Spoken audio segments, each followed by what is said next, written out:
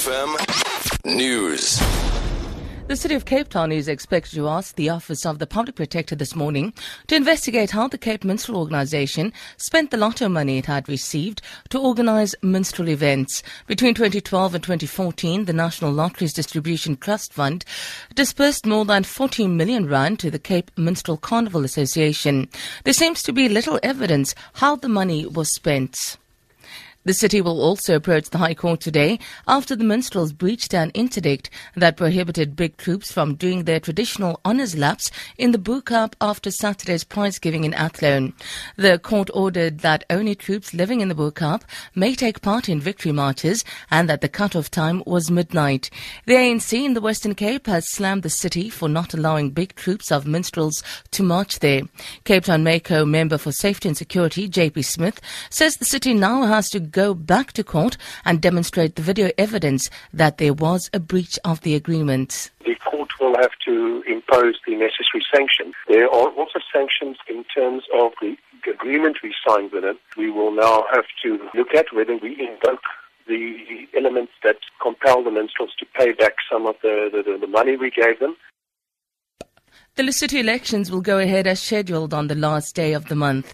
SADC facilitated Deputy President Cyril Ramaphosa has been able to convince the Lesotho Defence Force, police and political parties to put aside their differences. Ramaphosa met with all stakeholders, first the head of State King Letsie III, chiefs, NGOs, security officials and the coalition government leaders. Ramaphosa says he also believes that the parties will accept the results. Lesotho is ready to go to elections, and my discussions with many stakeholders indicates precisely that electoral pledge that we signed some months ago dictates that the political leaders will accept the election result. French film legend Louis Jourdan has died in California at the age of 93.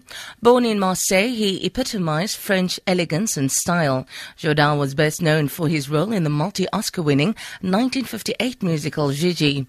Vincent Dowd reports. He was born Louis Gendre, but it was as Louis Jourdan he played Gaston in the sumptuous 1958 film musical Gigi. Jourdan had been discovered by Hollywood after World War II. He played first in Hitchcock's The Paradigm Case. Films like The Swan with Grace Kelly built his profile. He also appeared on the Broadway stage, once opposite James Dean. But with his Gallic charm and handsome features, his home was in films such as Gigi.